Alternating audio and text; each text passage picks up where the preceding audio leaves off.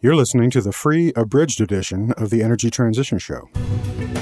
American coal, nuclear energy, natural gas, hydro, solar power, wind turbines. We're becoming a monumental exporter of natural gas. This boom in the United States is not a bubble that's going away. The oil's still there. I'd rather pump it from another country and save ours, and then when the rest of the world runs out, hey, guess what? We can still turn on our lights. We've run into a problem where we have constraints, where there are limits now. The new phase we're going into, related to the exhaustion of these resources, there's no replacement. This is a one-shot affair, and we're unprepared for it. Really, we do not have very much more time to get a handle on this problem. It's better to get to a renewable future, a sustainable future sooner rather than later. Get there before we do the environmental damage, not after. For June 14th, 2017, this is the Energy Transition Show with Chris Nilder. In this third episode of our mini-series on climate research, we dive into the subject of paleoclimatology, or using the study of Earth's previous climates to understand our current climate and to project what our future climate might look like. It's an intellectually challenging study relying on biological, physical, and chemical evidence that remains from the geological past to stitch together a story about what the climate was like thousands or even millions or billions of years ago, and then to understand the implications of that story for the present. But that's just where our guest in this episode begins. Dr. Robert Kopp, a professor in the Department of Earth and Planetary Sciences at Rutgers University, takes a transdisciplinary approach to the subject of climate change, integrating natural sciences, social sciences, engineering, and urban planning to offer insights into the risks that climate change poses to the world's coastlines. We'll talk about the science of paleoclimate research, but we'll also discuss its policy relevance, especially the economic implications of climate change damage, with another excursion into the social cost of carbon and discount rates, because I know y'all just can't get enough of that, and how such calculations can be directly applied in formulating policies that will affect energy transition and our climate change mitigation efforts. And because I suppose we must, we'll discuss how these considerations may or may not be affected by Trump's decision to withdraw from the international climate agreement made in Paris. Then in the news segment, we'll discuss the latest news on Antarctica's Larsen C ice shelf, a new record low price for solar and storage in Tucson, a remarkable admission by a utility executive in San Diego, and a bold new move toward renewables in Switzerland. But first, our conversation with Bob Kopp. So let's bring him into the conversation now. Welcome, Bob, to the Energy Transition Show. Thank you. So let's start with the basics. Very briefly, what exactly is paleoclimatic research? So people who study paleoclimate, paleoclimatologists, if you will, sort of use different indicators of how the climate has changed in the past and try to interpret those indicators, and then are producing data sets. Sometimes they get compared to climate models or other sources of models that we use to project the future. So they provide sort of a key source of information because in the past, the Earth has experienced a much wider range of conditions than it's experienced the last 100 years. So it's sort of a good stress test for the models we use to predict the future to compare them to records we can construct of the past. So our research group does a lot of work on paleo sea level. And so that means, for instance, I have colleagues like Ben Horton and Andy Kemp who go out into the field, who get sediment cores from salt marshes, who interpret the different microfossils in these sediment cores as indicators of past sea level, and they construct these sort of records of how sea level may have changed in North Carolina or Massachusetts or New Jersey over the last few thousand years. And then our group sort of figures out how you piece these records from different places together to learn something about things like global average sea level change. And then we can use that to understand the relationship between temperature changes in the past and sea level changes in the past, and maybe gain some insights into how those will relate in the future.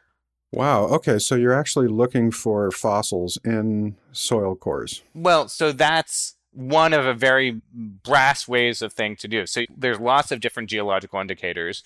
A lot of the records of, say, past temperature are based on various chemical changes in, say, limestone. Some of the records are based on tiny fossils of various types of organisms. Some of them are based on the chemical compositions of those fossils. It just happens that for like the sea level records of the last few thousand years, the best records are basically the populations of these different types of microfossils. If you look at sea level records going back further in time, we might look at how high coral reefs have grown. But we also might look at things like where beaches have been deposited or where cliffs have eroded.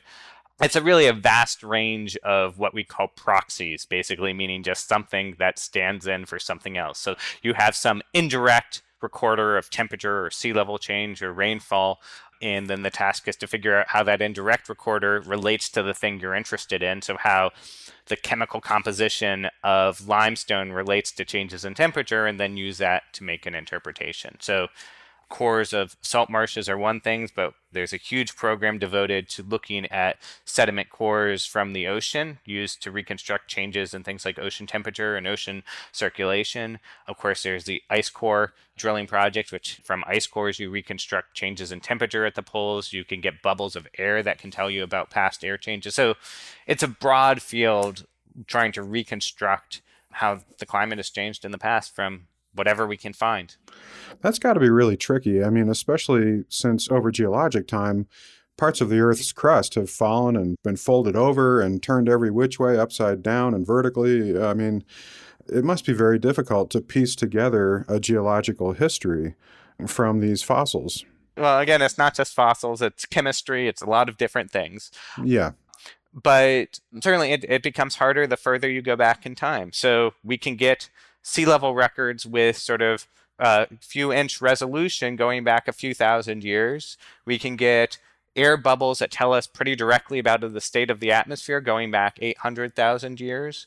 We can get various indirect chemical recorders of changes in carbon dioxide concentration that go back a few tens of millions of years.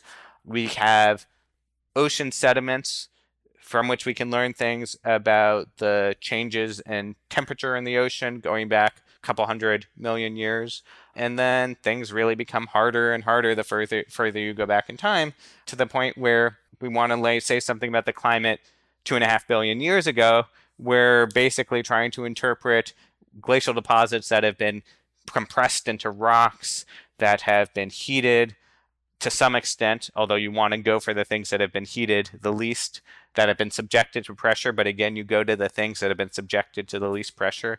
And so, we have some form of paleoclimate going back 3 billion years, but it's certainly much, much higher quality if you're looking at the last few thousand years or even the last million years. Sure. Okay.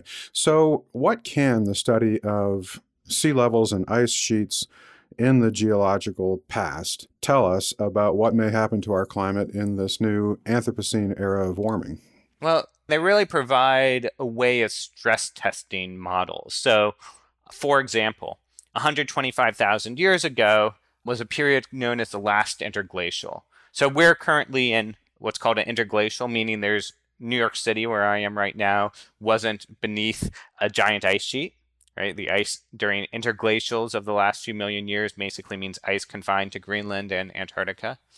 And during the last interglacial, we can reconstruct from a variety of different proxies, these indirect records, that temperature globally average was probably about 1 degree Celsius, about 2 degrees Fahrenheit warmer than the pre-industrial temperature, so pretty similar to the way it is now. And we can figure out through work that our research group has done, and some other groups, particularly people like Andrea Dudden at the University of Florida has done, that sea level was about 6 to 9 meters, about 20 to 30 feet higher than it was at present. So that tells us that if we're going to use a model to project future sea level change, we should be able to check that model by saying, well, if it's exposed to conditions, temperature and other conditions, as they were 125,000 years ago, and just let to run long enough so that the ice sheet equilibrates, we should end up with sea level that's 6 to 9 meters higher than today. So that's just one example I've done a lot of work on, comparing past temperatures to what climate models would project if based on the carbon dioxide concentrations and other forcings we think we had in the past. That's something else that's pretty direct use of paleoclimate data to test the models used for future projections. Gotcha. So what are the factors that actually determine future sea level rise? Well, if you think about sea level, first we should distinguish between global average sea level and local sea level, because there's a lot of factors that contribute to local sea level, and that could be a whole discussion. So I'm going to going to note that and then focus on global average sea level change. And there's basically two main factors that drive that. So one is the melting of ice on land. So you melt the frozen water on land, you put it in the ocean, the amount of water in the ocean goes up. The other is the change in the amount of heat stored in the ocean. If you warm the ocean, it expands. And then there's a small contributor from changes in the amount of liquid water stored on land, which humans influence through things like groundwater withdrawal and dam construction. So if you look over the last quarter century or so, sea level has risen about 3 millimeters per year.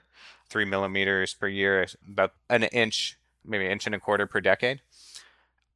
And of that 3 millimeters per year, roughly half has been driven by melting of ice on land, roughly 40% by uptake of heat in the ocean, and about 10% by groundwater withdrawal. And that ice share is growing, and it's growing relatively quickly. So as we look to the future, we increasingly expect the contribution to sea level rise from particularly the Greenland and Antarctic ice sheets to grow. Right now, most of the ice contribution is coming from mountain glaciers, but ice mass loss in Greenland and Antarctica is accelerating. Yeah, in fact, there's that news story yesterday about another big chunk of the Antarctic ice shelf about to fall off, apparently, with a big old crack that grew 11 miles in the last couple days or whatever it was. Right. Ice shelves are floating ice, so when they break off, they don't directly affect sea level very much, because for sea level to rise, you have to take ice from the land and put it in the ocean. Right. But they do have a significant effect on how quickly ice can flow from the land into the ocean, because they sort of adds what's called a buttressing effect, right? They sort of push up against the ice on the continent. And if we look at some of the models used to project future changes in ice sheets, when you start to incorporate into those models physical processes like rapid collapse of ice shelves and like the instability of ice cliffs, we're starting to see pathways that are physically plausible, physically meaningful, that can get us to a meter or 3 feet contribution to global sea level rise from Antarctica alone in this century. So over the last few years, this work has made us realize that some of the high levels of global average sea level rise, 2 meters, which would be about 6, almost 7 feet, and higher, we don't know how probable those are, but we think they're more probable under a high emissions future. And we can tell you, if you were to tell me that sea level was going to rise 7 feet, I would tell you the physics that would get you there. But we don't know enough about the physics to say how likely it is. Interesting. Okay. So clearly, in addition to this melting ice leading to sea level rise, there's also feedback loops involved here, right? Well, in fact, the reason why there's these big contributions from melting ice, that is, in fact, has a lot to do with feedback loops. So there are feedback processes that basically cause, once the ice starts retreating, more of the ice is exposed to warm water in the ocean, which allows it to retreat faster. And so that's an example of a positive feedback loop, a very important one, most likely. There are also potential positive feedback loops in the carbon cycle. So, for instance, if you warm the planet, in some projections, that might eventually stress the Amazon rainforest to the point where it starts holding less carbon. And so that would be an example of a carbon one. You've probably heard some discussion about methane hydrates on the seafloor and permafrost, whether those all are positive feedbacks that amplify the amount of warming. It is important when we think about positive feedback to distinguish between a positive feedback, which is just something that amplifies its own cause, and a runaway positive feedback. So most positive feedbacks are not runaway feedbacks. They amplify warming.